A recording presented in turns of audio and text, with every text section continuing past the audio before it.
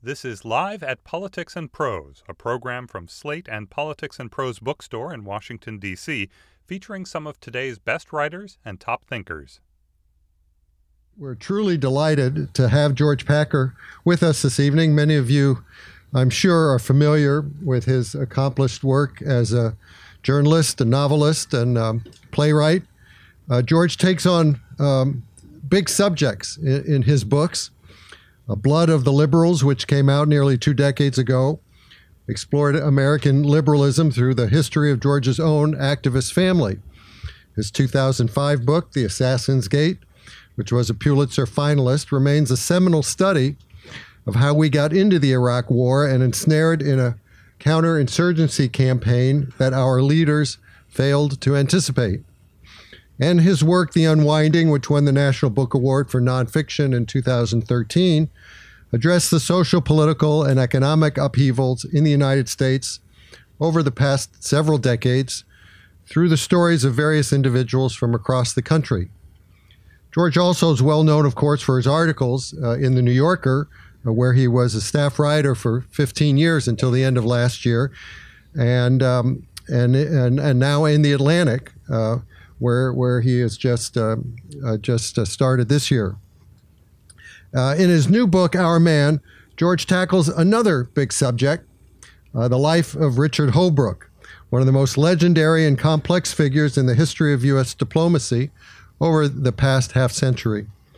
George describes Holbrooke as, quote, almost great, in the sense that for all his achievements, intelligence, skill, and dominating presence, Holbrooke never realized his ambition of becoming Secretary of State and undercut his own potential and his relationships with colleagues, friends, and family through his abrasiveness, bombast, bullying, and egotism.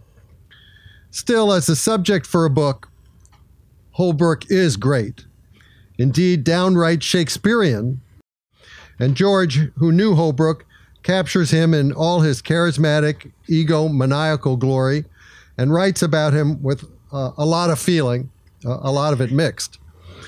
George also portrays Holbrooke as a metaphor for America's excellence and its excesses, its dizzying lows and highs, marked in the past 50 years by Vietnam, the Peace of Dayton, and the endless Afghan War, all of which also were important markers in Holbrooke's own life. So to read Our Man isn't just to delve into the life of the fascinating, infuriating Holbrooke, but to reflect on America's own checkered story during its era of supremacy. Ladies and gentlemen, please join me in welcoming George Packer.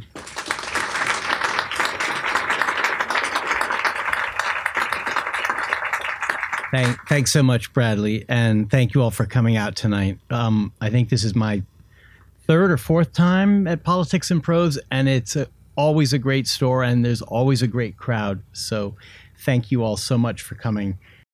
I'm going to read a bit from the prologue, and then I'm going to talk a bit about the book, and then I'm going to talk to you about the book, and you're going to ask me questions if you have any. Holbrooke? Yes, I knew him. I can't get his voice out of my head. I still hear it saying, "You haven't read that book? You really need to read it."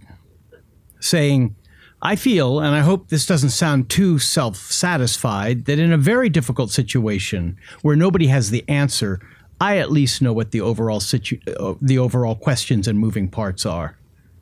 Saying, "Gotta go, Hillary's on the line."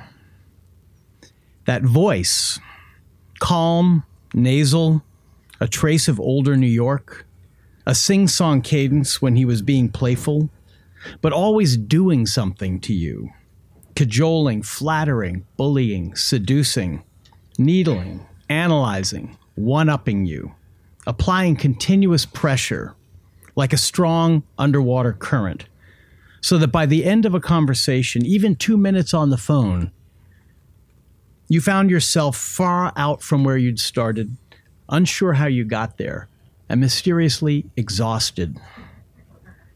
He was 6'1", but seemed bigger.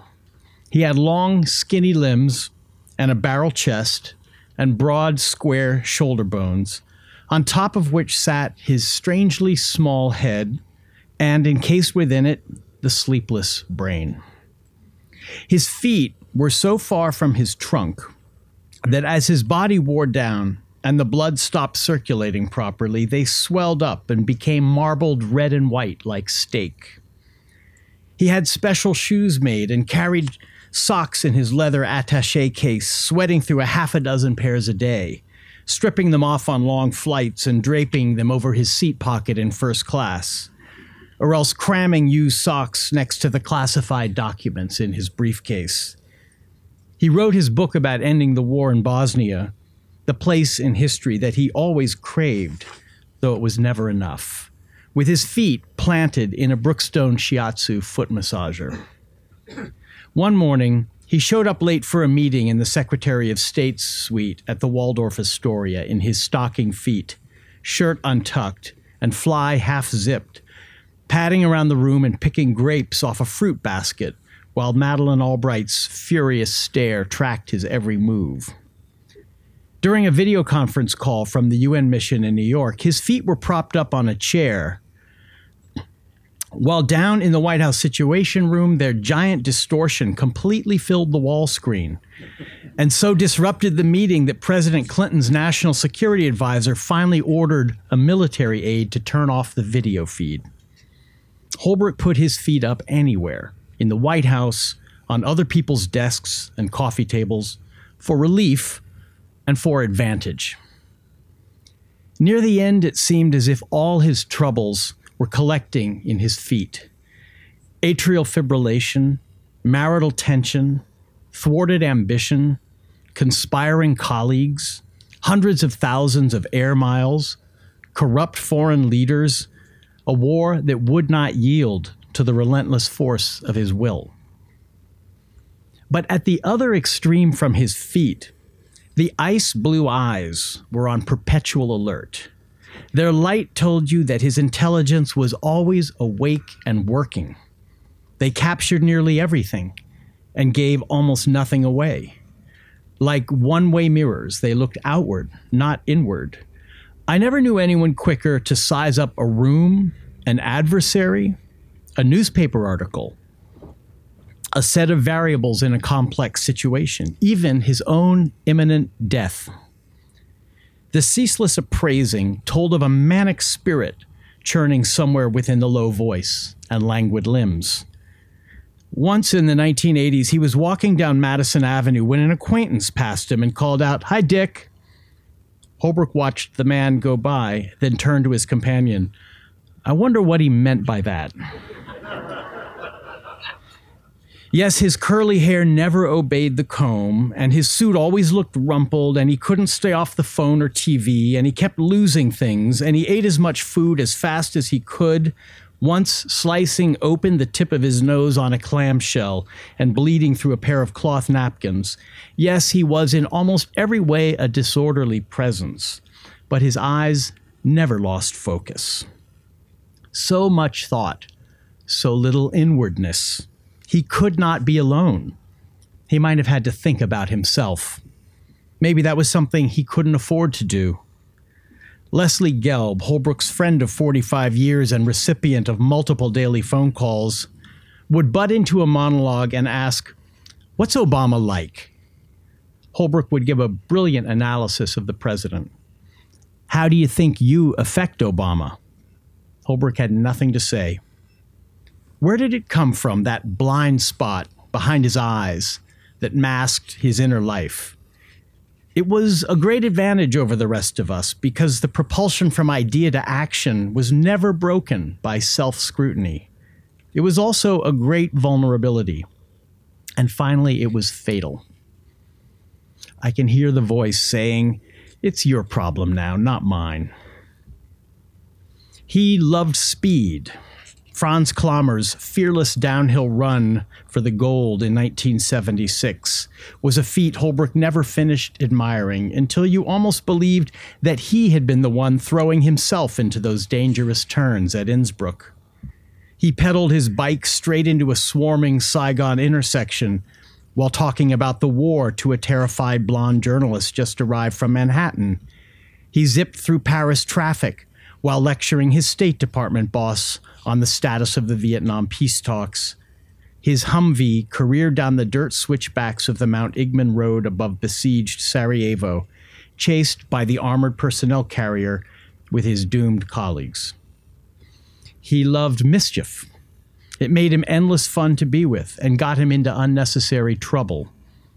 In 1967, he was standing outside Robert McNamara's office on the second floor of the Pentagon, a 26-year-old junior official hoping to catch the Secretary of Defense on his way in or out for no reason other than self-advancement.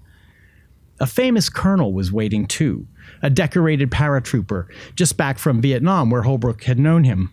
Everything about the colonel was pressed and creased. His uniform shirt, his face, his pants carefully tucked into his boots and delicately bloused around the calves. He must have spent the whole morning on them. "That looks really beautiful," Holbrook said, and he reached down and yanked a pants leg all the way out of its boot. The colonel started yelling. Holbrook laughed. Back in the Kennedy and Johnson years, when he was elbowing his way into public life, the phrase action intellectuals was hot until Vietnam caught up with it and intellectuals got burned. But that was Holbrook. Ideas mattered to him, but never for their own sake, only if they produced solutions to problems. The only problems worth his time were the biggest, hardest ones. 3 fiendish wars. That's what his career came down to. He was almost singular in his eagerness to keep risking it. Having solved Bosnia, he wanted Cyprus, Kosovo, Congo, the Horn of Africa, Tibet, Iran, India, Pakistan, and finally Afghanistan. Only the Middle East couldn't tempt him. As the Washington bureaucracy got more cautious, his appetite for conquests grew.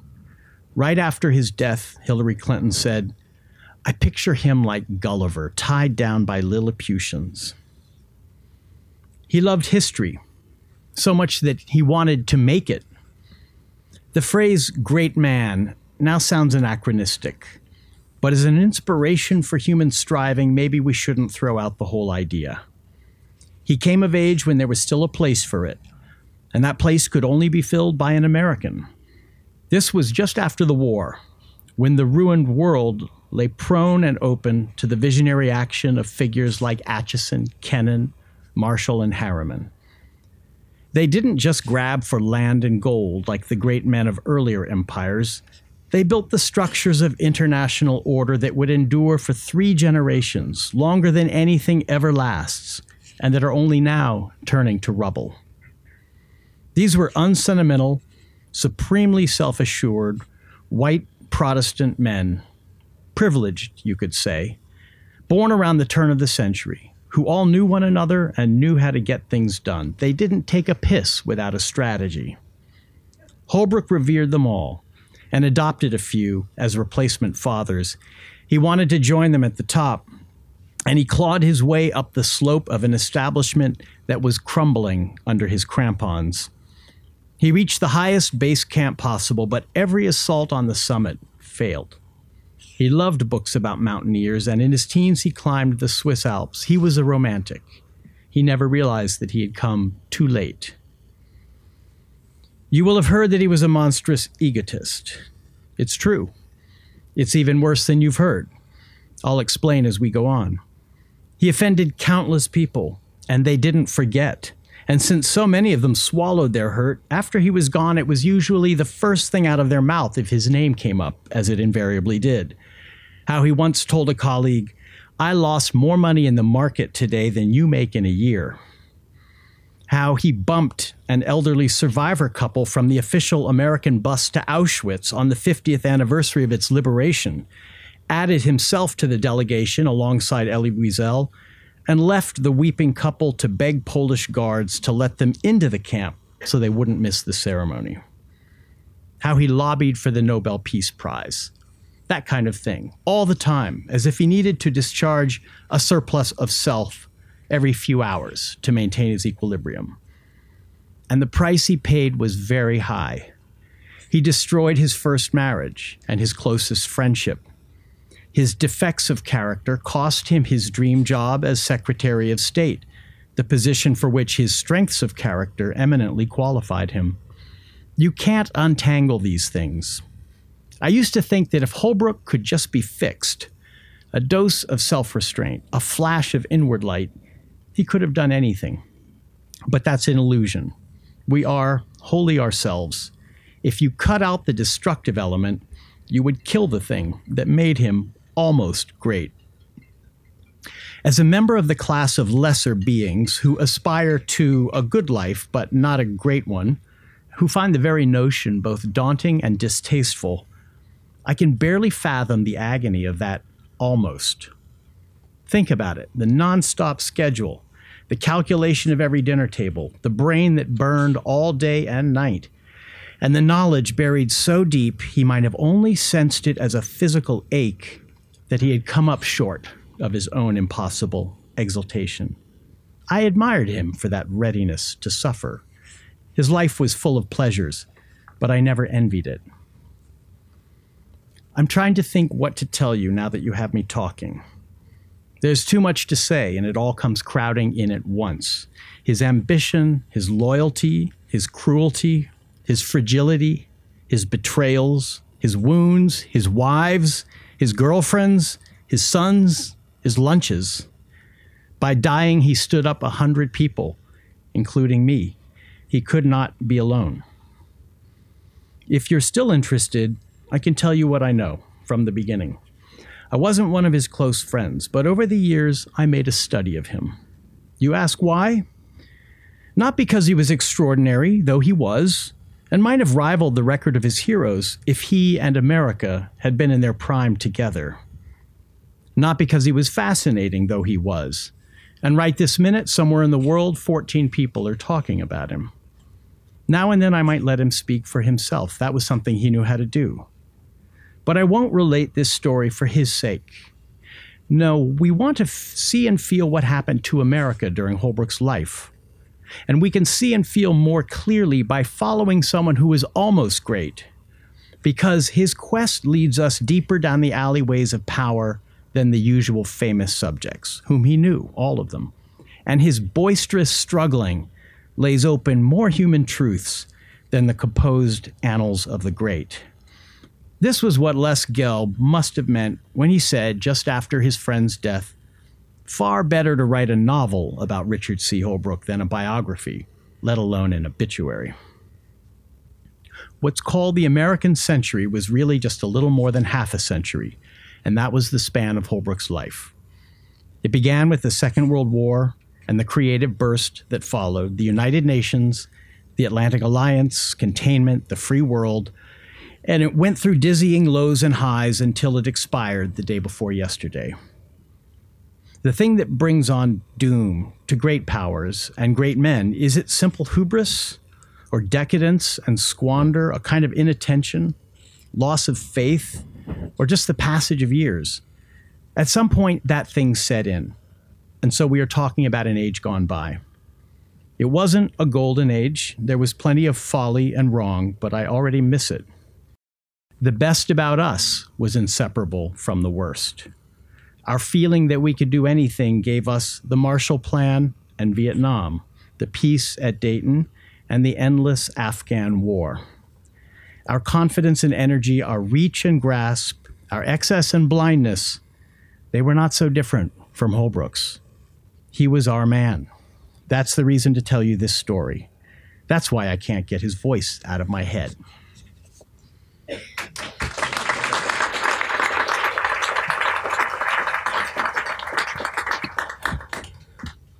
That's the opening of the book.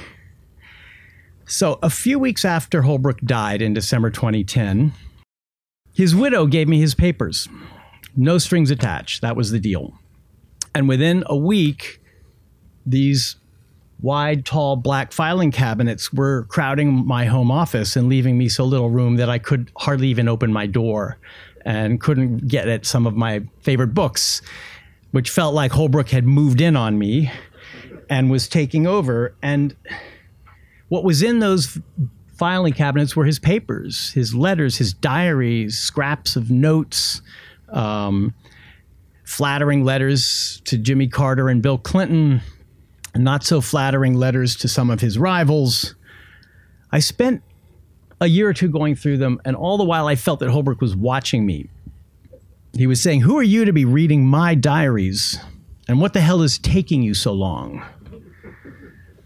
And the problem, what was taking so long, was that I did not know how to write the book. I was working on another book at the time, which Bradley mentioned, The Unwinding. And that was not a conventional nonfiction book. I was trying to tell the story of the decline of American democracy over the past few decades. And to do it, I thought I had to turn to the style and the structure of fiction. And some instinct told me that to write a book about a character as big and complex as Richard Holbrooke and a subject as vast as the end of the American century, you might call it The Unwinding abroad, would also need to be unconventional. So one day I was driving on I-84 in Connecticut, and I heard a voice say, "Holbrooke? Yes, I knew him," which you heard me read earlier. This voice came out of nowhere, and I didn't know whose it was or what it meant, but I knew that I liked it and that I should follow it, that might be the way to get through this huge story. Rather than a dull, dutiful, dry, conventional biography, it would be like telling a yarn, a really long yarn about Richard Holbrooke. I wanted my narrator, who I didn't think of as being quite myself. This voice that you just heard is not quite me. It's someone older than me and maybe wiser than me and more experienced, and someone who somehow just knew this story. I wasn't going to reveal all of my research and the papers that I've been spending years reading through, or the 250 interviews that I did, including with some people in this room. I just would tell the story as a story. There'd be no potted history lessons. There'd be brief asides. I wanted that kind of freedom, because otherwise I was honestly afraid of boring the reader. So what I wanted was someone who had somehow been an eyewitness to the whole saga. You don't really know who it is or how the narrator knows all this. You just know that he's telling you the story. And I felt that Holbrooke demanded a book like that and a kind of storytelling like that, because the cliche larger than life doesn't begin to describe him. And the aloof, neutral, sort of above it all stance of a typical biographer would not be able to do him justice. His achievements were big. His failings were big. And his abiding value was important to me. And it could only be brought to life through the eyes of a narrator who had seen a span of history and had a keenly personal knowledge of America's dreams and defeats, its battles with itself, and who could evoke Holbrooke as the poignant agent of those dreams, embodying the spirit of an era. So what do I mean by larger than life? Well, first, there was his career. He served under every Democratic president, from Kennedy to Obama. He was, as Hillary Clinton told me, the Zelig of American foreign policy. He showed up everywhere. He always seemed to be in the middle of the action. Here he is, kind of clowning in South Vietnam in 1963. That was his first post with the State Department. He was 22 years old. He was the top American civilian in a province of the Mekong Delta that was the epicenter of the war at that point, just when things were starting to go wrong and the South Vietnamese government was starting to collapse. So Holbrooke was doing what is now called counterinsurgency. He was on the civilian side. He was handing out bulgur wheat and building materials and working with local government and trying to get the local self-defense forces to defend themselves. But really, this was the beginning of what he later called a sequence of disillusionment. The first thing he noticed was that the reports being sent to Saigon and Washington were all wrong. They were making up statistics that didn't exist. And rather than doing what most ambitious go along to get along diplomats at the age of 22 would do, he contradicted them. and began sending different reports and telling his superiors that things were going badly in the Mekong Delta. And this was a crucial moment for him because I think what he learned was you have to see for yourself. You have to be on the ground. You can't believe the filtered cables that make their way up to the higher levels of power. It's better just to see and know for yourself, which is why he loved journalists throughout his life and had actually wanted to be one until the New York Times refused to give him a job. The Foreign Service gave him a job. He became a diplomat instead of a journalist. If it had been the other way around, maybe we'd never have heard of him, or maybe there would be a book about Richard Holbrooke, a journalist. He also began to impress his betters in Saigon. Here he is playing tennis with Maxwell Taylor. There was a hell of a lot of tennis going on. I kept running into accounts of tennis matches. He recorded the scores meticulously in his diaries, and also the opponents and how important they were. And he sort of used tennis as a mode of advancement. He was ingratiating himself with Henry Cabot Lodge and William Westmoreland and Maxwell Taylor, and eventually with Bobby Kennedy back in Washington by playing tennis with them, and usually by beating them. He was pretty good. But he also impressed them by telling them what he thought was the truth. He gave them unvarnished views of how badly the war was going and how our firepower was overwhelming and creating more enemies than it was killing Viet Cong, and why we needed a more thoughtful and nuanced approach to counterinsurgency. It took him 4 years to realize the war itself was unwinnable, which seems like a very long time. But when you're inside the government, these things take a long time because you are trying to make it work. You're not thinking, how can we just get out of this? So that I think is actually a remarkable thing, that he, by 1967, had realized that the war was unwinnable. He got himself, he went back to Washington and continued rising. Here he is with Lyndon Johnson. And then he got himself appointed to the Paris peace talks under his hero, Averell Harriman. And he did that by mingling at Georgetown dinner parties and salons with Harriman and Dean Acheson and the other legends he'd grown up with. Those peace talks failed. Holbrooke left government for a few years. Here he is on the phone in the 70s, as you can tell, at Foreign Policy magazine, which he edited for a few years. He told a girlfriend during this time, because he had broken up his marriage and gone off to be a single man in Washington in the 70s. He told a girlfriend that he wanted to be the next Henry Kissinger. And this girlfriend actually knew Henry Kissinger because her stepfather was Joseph Alsop, and she despised Kissinger and broke up with Holbrooke on the spot. He thought Kissinger was cynical and amoral, but he also admired and envied him. And Kissinger, for his part, once called Holbrooke the most viperous man I know around this town, which is, it's really something coming from Henry Kissinger. So at the age of 35, he became the youngest Assistant Secretary of State for East Asia under Jimmy Carter. He participated in the normalization of relations with China, which was led by Zbigniew Brzezinski, who's in the middle of this photo at the Great Wall of China. You can see that Brzezinski looks like he might have just had a really good breakfast. And what he had for breakfast was Richard Holbrooke, who is off to the side looking pretty grim because they were in a mortal bureaucratic battle. And throughout the story, I keep finding that government work seems more like kickboxing or like some blood sport, because Holbrooke was in these fights for his life over and over again. Brzezinski knew that Holbrooke had tried to get Jimmy Carter not to appoint him. So Brzezinski spent 4 years trying to get Richard Holbrooke fired. He left him out of the motorcades in Beijing, out of the meetings. He did all the things that a skillful bureaucrat does to try to destroy an opponent. And you can sort of see the results in this picture.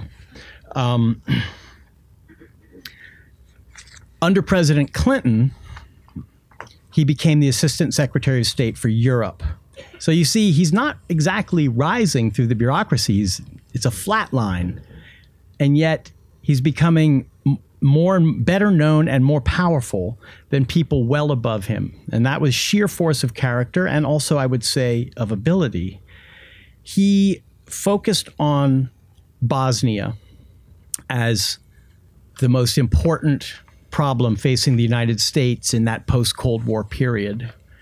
And more than anyone else in the Clinton administration was responsible for negotiating the end of that war in the peace talks at Dayton, which was his real achievement, a historic achievement, and ended the worst slaughter in Europe since World War II.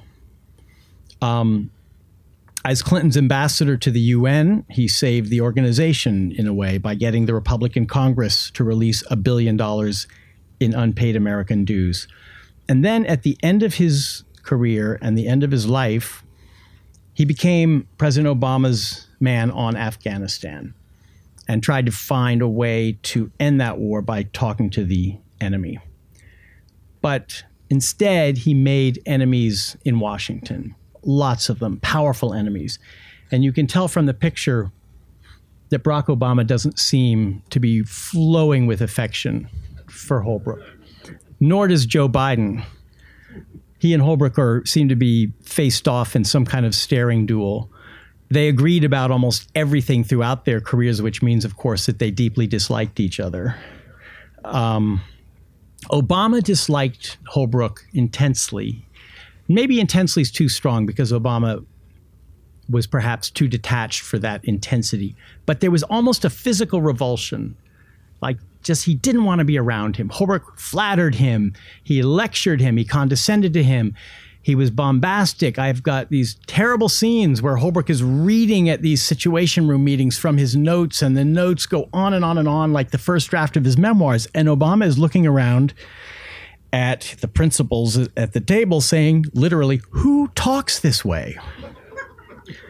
Holbrooke could not understand what was wrong. Why doesn't the president like me? This was that fatal blind spot about himself. He could not understand what he was doing to Obama to make Obama dislike him so much that Obama didn't include him on presidential trips to Kabul, which was Holbrooke's whole job. And several times, well, let's say at least twice, Hillary Clinton saved his job. She was his one supporter in the Obama administration. And they had a long and loyal relationship. They really did respect and like each other. I'd say they even loved each other. And she protected and defended him, partly out of loyalty, but partly because she needed him. She needed his experience and his strategic intelligence. But it was because he depended so much on her at the end that he could not tell Obama and the others what he really thought of the war, because Hillary Clinton was a hawk on Afghanistan. And if Holbrooke had disagreed with Hillary in front of Obama and his cabinet, it would have been the end of him. So he kind of had to keep it to himself. Even the end of his life was a drama. His aorta burst during a meeting in the office of Hillary Clinton, the office he had yearned and strived for all his life. So he died in action, and I think he kind of died of a broken heart. And then there was his character. He was flamboyant, he was maddening, he was mesmerizing. He wanted to swallow life whole. He made a lot of money on Wall Street, and he spent it profligately. He was a bit of a star fucker. He had a 7-year relationship with Diane Sawyer, who finally was so exhausted that she dumped him for Mike Nichols. He, as UN ambassador, he hung out with NBA stars, with the Dalai Lama, and you can't quite tell, but he's poking his finger in the Dalai Lama's chest here and making a point, with movie stars.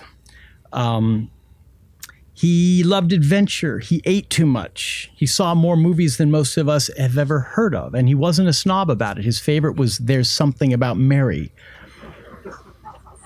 He had lots of affairs. He was a sexist who only really revealed himself to women. His life reminds me of those protagonists in the 19th century novels making their way up through the imperial center and trying to prevail against an adversarial world. He never made it to the top. He never achieved all that he thought he could, and the main reason was himself. Barney Rubin, who worked for him, said to me, "I always thought he was a kind of comic villain, but he turned out to be a tragic hero," which I think is a wonderful way to see Holbrook. There is a tragic comedy in this whole story. He had egotism and idealism in immense quantities. The egotism made people detest him, and the idealism made people revere him. And he was one of the few Americans at the top of power who really cared about the rest of the world and about obscure people in faraway places who were suffering. He was the son of Jewish refugees from Hitler and Stalin, and he had a lifelong passion for humanitarian causes.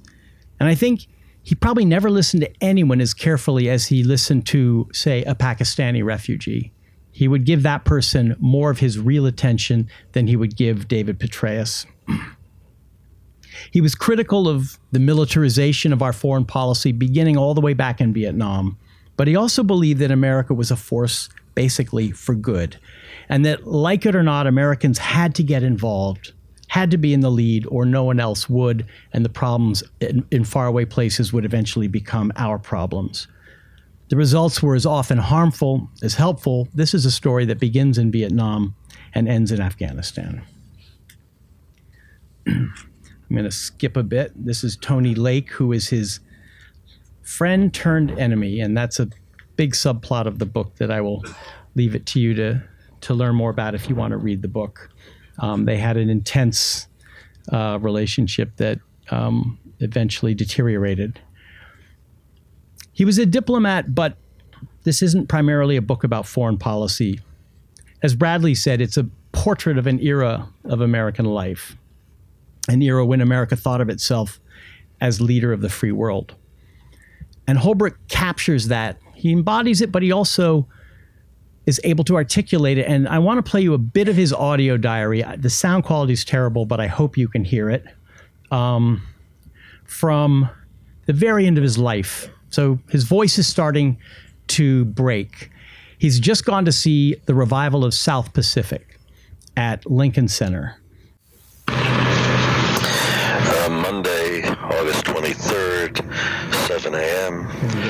Yesterday, the 22nd, Tati and I went to the final performance of the revival of South Pacific at Lincoln Center with Frank Rich and Alex Witchell and Linda Janklow. It was a fantastic afternoon in the theater, maybe the best ever. A fantastic production, which I found immensely moving. Men were crying, myself included. I tried to understand why that show had such an enormous emotional impact on us. For me, it was the combination of the beauty of the show and its music,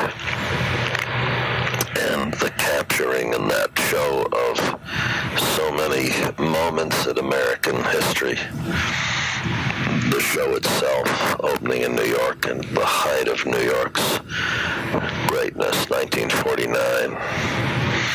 The theme, Americans at war in a distant land or islands in the South Pacific.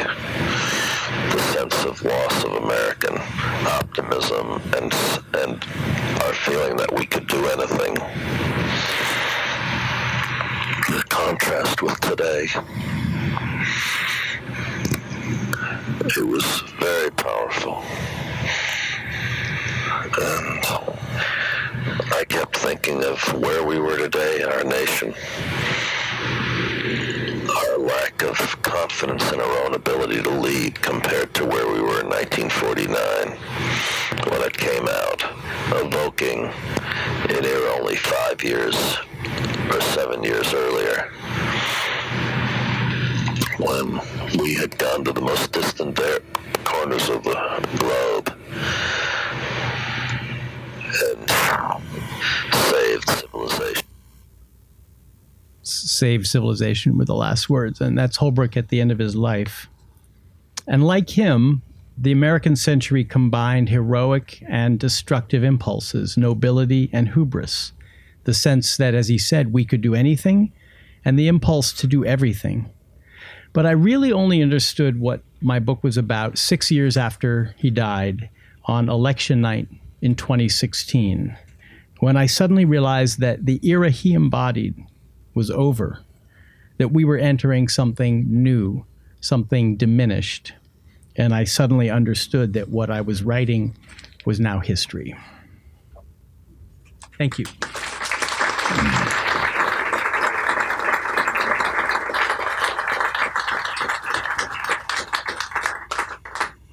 Any questions? In the blue shirt there? Thank you. My name's Don Kirsch. I was Dick Holbrooke's DCM in Bonn for a year, which I guess, and I worked for him in the European Bureau. Yeah. What I wanted to ask you about his ambition clearly was to be Secretary of State, and he kind of did himself in for many of these reasons, but he certainly was able, in my judgment, to make very good friends with the Clintons, and had Hillary won in 2008, do you think he would have gotten the job? So he certainly made everybody else think that way. I would add he's the worst boss I ever worked for, but in 38 years of the Foreign Service. Yeah. And had been in the Marines, I think he would have had a bad end in the Marine Corps. He would have been dishonorably discharged, maybe. I mean, I have a bit about the Bonn years, but it's a short passage, and I'm kind of glad I didn't interview you because I just didn't have room for one more terrible story about him. I have a couple of good ones too, but there's some good ones too. Well, he made people think he was going to get it in 2000 and 2004 as well. And I'm quite sure he would not have in either of those years. In 96, he came close, but Clinton passed him up for Madeleine Albright, partly because Hillary Clinton wanted her so much. I think the chances are pretty good in 2008, but nobody can be sure. And Hillary Clinton's aide, Jake Sullivan, told me, don't be so sure at all. Those decisions are held closely. They're not made until after the election. And maybe she would have appointed Barack Obama secretary, something like that. So it's not at all certain, but I think that was probably his best shot. Yeah. Okay, thank you. Yes. Thanks for joining us tonight. Yeah. I'm excited to read it.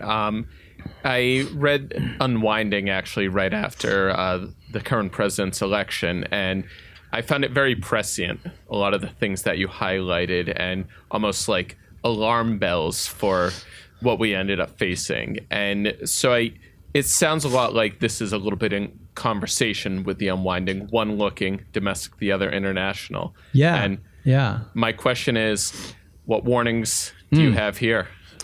Wow. Thank you for that, because I do think that they have something to do with each other, both stylistically, because they're both unconventional, but also in the portrait of America during these past decades, this time America in the world. I didn't see Trump coming, but I did have an eye on the landscape that produced Trump. So in some ways, he was not a surprise to me.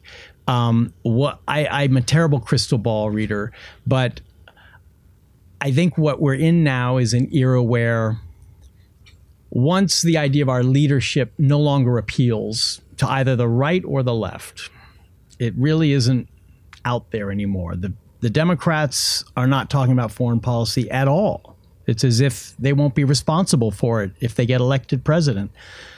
And the Republicans are happy to have a president who is trashing alliances and flirting with dictators and possibly getting us into a war. I think we're becoming more like just another great power, the great power, but another great power without any higher ambition to create a structure in which all countries can somehow benefit. Obviously, that structure didn't work all the time or much of the time for a lot of countries, but the alternative does seem to me to be darker. Yeah. And I don't think that there's another alternative where we become an entirely altruistic, nice, generous country of the dreams of progressives, because that's an NGO. That's not a country. So I'm not sanguine about where things are going. I mean, this is not a hagiography, as you can tell, and nor is it a misty-eyed view of the American century. It begins in Vietnam. It ends in Afghanistan. But in between, some good things happen. Excellent. Thank you very much. Okay. Now Barney Rubin is going to contradict everything I just said. Hey, Barney. Not at all. Hi. Can I introduce you? This is the country's leading expert on Afghan politics and Holbrook's main conduit to the talks with the Taliban that did not happen while Holbrook was alive. Well, another way of putting it is that I am a former senior advisor to Richard Holbrooke. I hate that way The irony of of which title can be appreciated only by those who have enjoyed it. Right.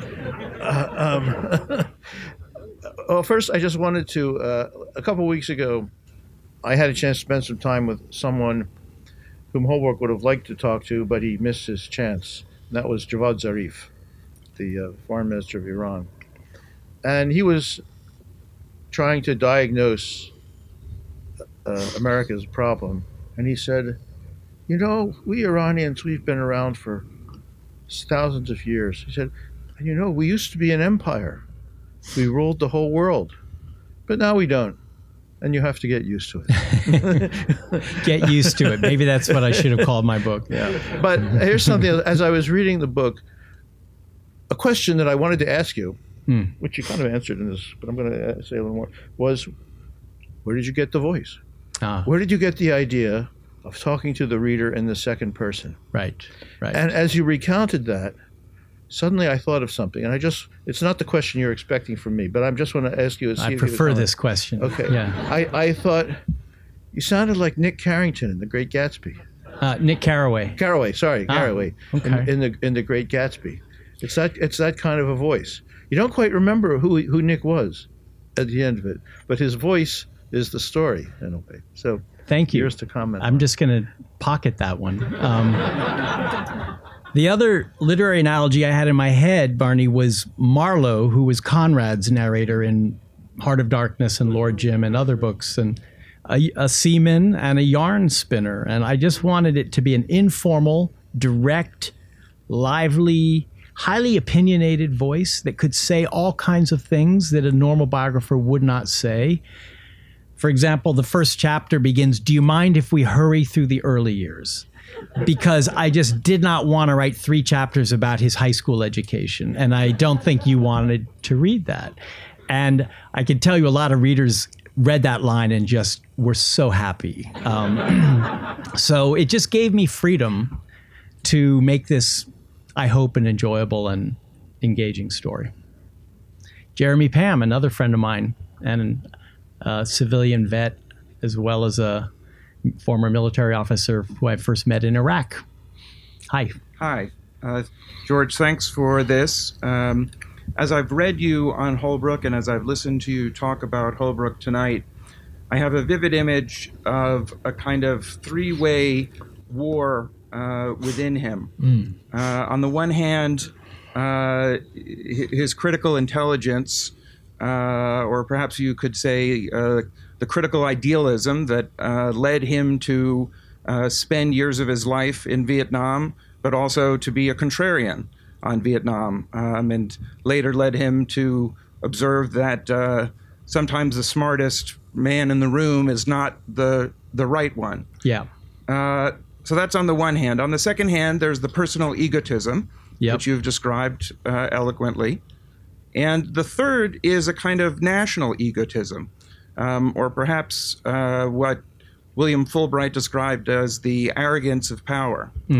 And so I have 2 questions, if one accepts that kind of 3-way war. First, was the outcome of it preordained, that the personal egotism and the national egotism would triumph over the critical idealism?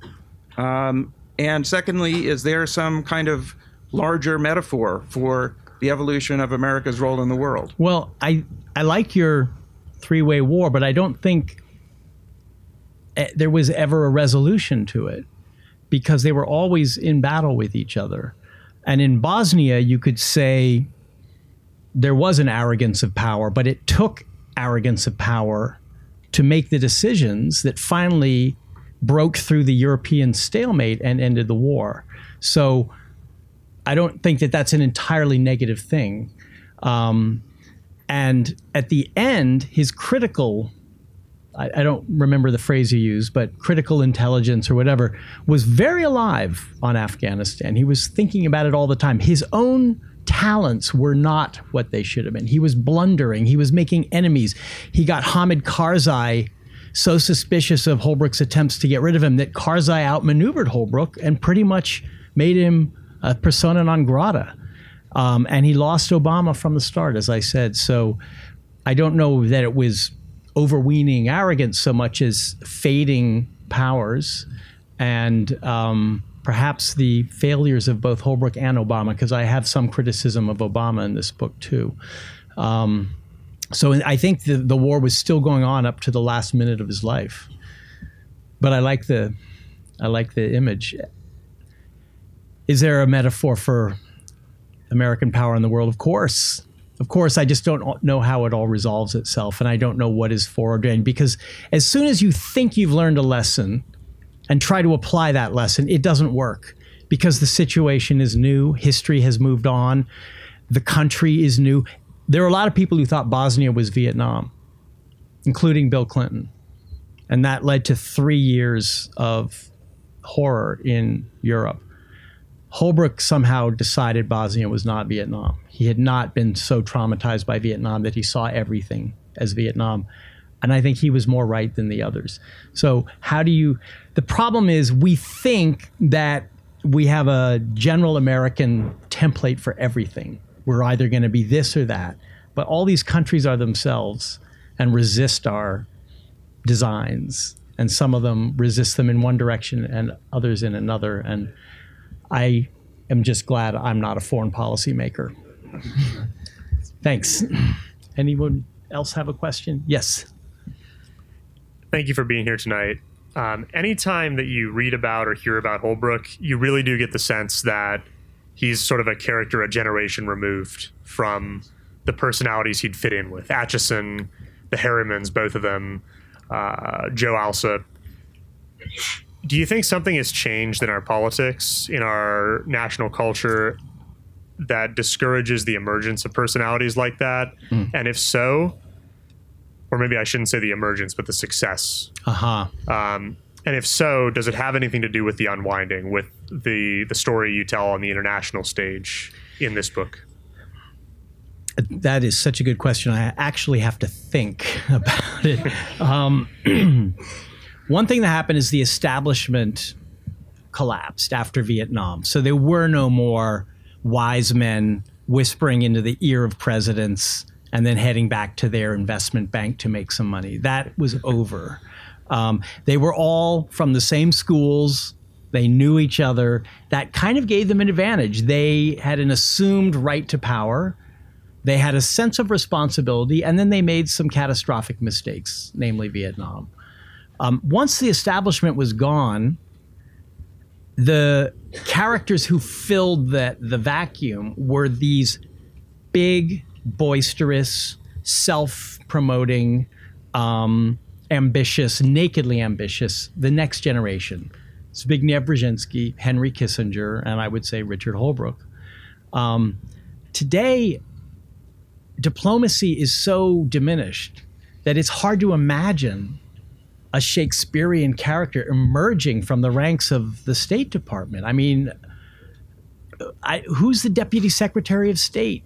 Like, do we know?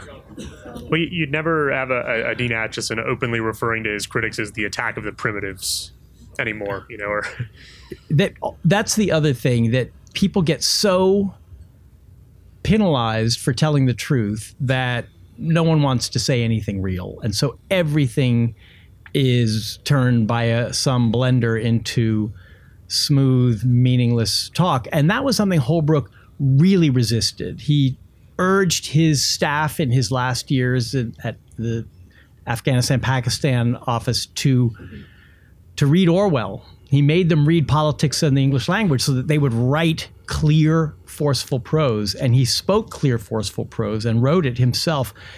And it's punished because you can't be too clear about your meaning or someone is going to catch you and you will lose the bureaucratic battle. So I think that's the other thing, is partly because of the press and the gotcha politics, partly because of the polarization where one side is truly out to destroy the other side on foreign policy as much as domestic. And the final thing, and this gets to the unwinding, is the loss of faith on the part of the public in our elites, so that a Holbrooke emerges and seems to have these talents, but he's also, as I say in the book, a Wall Street guy. He makes a ton of money. He owns all these houses. He's kind of cutting corners in his business career. He is on the board of AIG. He is getting sweetheart loans from Countrywide Financial. In many ways, he's embodying what went wrong with the elites as well as what a great elite is. And after 2008, I don't think the public, the ordinary American public, really wanted to find someone like Holbrooke who they could embrace, because they just distrusted them all. And that works against someone like him too. That's where the unwinding comes in. So thanks for being here. You're a fine writer, and that's a good reason to read the book. Thanks. In and of itself. And the metaphor with the end of the American century is a good thing to read, is a good thing to focus on as well. My opinion with Holbrooke is that he was successful in some things, but a failure in most things. I thought he was a professional opportunist and a bit of a bumptious gasbag. You can talk about his success in Bosnia, but a year before he got involved in Bosnia in the early Clinton administration, he was defending non-interventionism, right? So that was, I mean, No, absolutely. I've sat across the table from him when he came back from Germany as ambassador. He was pushing hard. I mean, read the book, and his diaries are available now at Princeton University. Everything is now open to the public. His diaries, at least his diaries, make it clear that he was trying to find a way to get the State Department to push the White House to take it to the Serbs. He may not have succeeded because he had Warren Christopher here, he had Tony Lake here, and he had Bill Clinton here, and none of them were on board with that. So he was certainly following the party line in the early years. My experience of debating with him. My question is, I can tell you what Kissinger's worldview is, and I can tell you even what Brzezinski's worldview is. Could you summarize what his worldview is?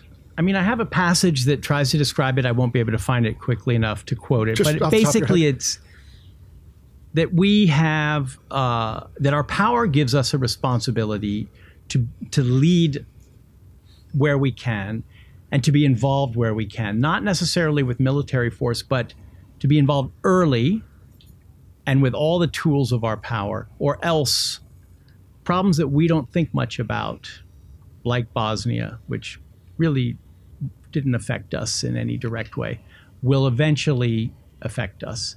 And no one else is going to fill that role. You can critique that. That's very open to critique. Kissinger critiqued it a lot. He didn't think Bosnia was worth anything. Yeah. But that would be Holbrooke's worldview. Thank you very much. Thank you very much. Yes, sir. My question is about another book, if I hope you don't mind. About 2 years ago, I was loaned a copy of Clark Clifford's memoir, and found it quite fascinating because I arrived in Washington in July 1949, right out of college, and of course it covered a great deal and I was working on the Hill. And anyway, I had a lot of mutual interest in the book. I happened to mention it not long after that at a roundtable luncheon in one of the clubs here, and a guy across the table said, well, of course, Dick Holbrooke wrote the book. And that wasn't hard to believe, but I wonder, they always seemed like an odd couple to me, and I wonder if his papers and what you know revealed why Holbrooke took on that assignment. It's a great question. He was on Wall Street at the time, but he was actually about to get fired because he was no longer, he was never interested in Wall Street. He was interested in making money, and he just hadn't produced enough. And it was fortuitous that Clifford asked him to work with him on this. They knew each other from the Johnson years, from the Carter years, from Holbrooke's nonstop networking and schmoozing in Georgetown. Holbrook saw Clifford as the epitome of the WASP establishment. And he once said to someone else, Holbrook was Jewish, although he either was not aware of that or was intent on not talking about it, because it never turned up until he became ambassador to Germany. But he envied the WASP establishment. He also knew he could never really be part of it. But he had a fascination for the people who came to Washington when you did, and who, as he saw it, did great things in the creation of the post-war order. And Clifford was the last surviving member and had that unbelievably smooth, whispery voice, and had this style that Holbrook wanted. He once was at a party with one of his 70s girlfriends, and Clifford came into the room, and he introduced the girlfriend to Clifford, and Clifford spent the next half hour talking to the girlfriend and asking her questions, and she was raving about him afterward, about what a wonderful man he was. And Holbrook took her by the shoulders and said, "How does he do it?" Like, I want to learn. But Holbrook could not be Clifford, partly because he was an outsider, a Jew, a public high school boy, and he came later. He came, I think, too late. The establishment was over, but I think he so admired it and envied it that he wanted to be part of that project, and he did write that book. I have all these tapes in which he's interviewing Clark Clifford for his stories, and I have a bit in my book about that, but Holbrook wrote it. Well, okay. Thank you. Thanks. Yeah, one more. Thank you for your courage and your success in undertaking such a complex man in such complex times. It's a minefield, I can tell you. Really, but brilliantly done. My wife and I first got to know Dick when he was a provincial representative, and he and Tony in Vietnam, yeah, right, would come to lunch, and we got their bleak outlook on the prospects of that situation. And then later, I was one of Dick's deputies in state. Sorry, sir. What's your name? Oh, Erland Higginbotham. Yeah. I've seen your name in his papers. So with Dick, only good things. Yeah.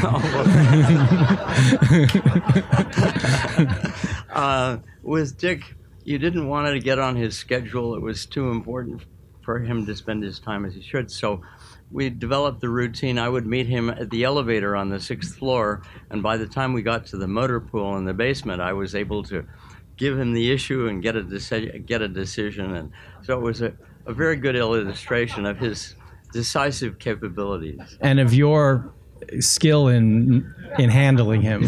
Yeah. Thank you very much. Thanks for coming, everybody.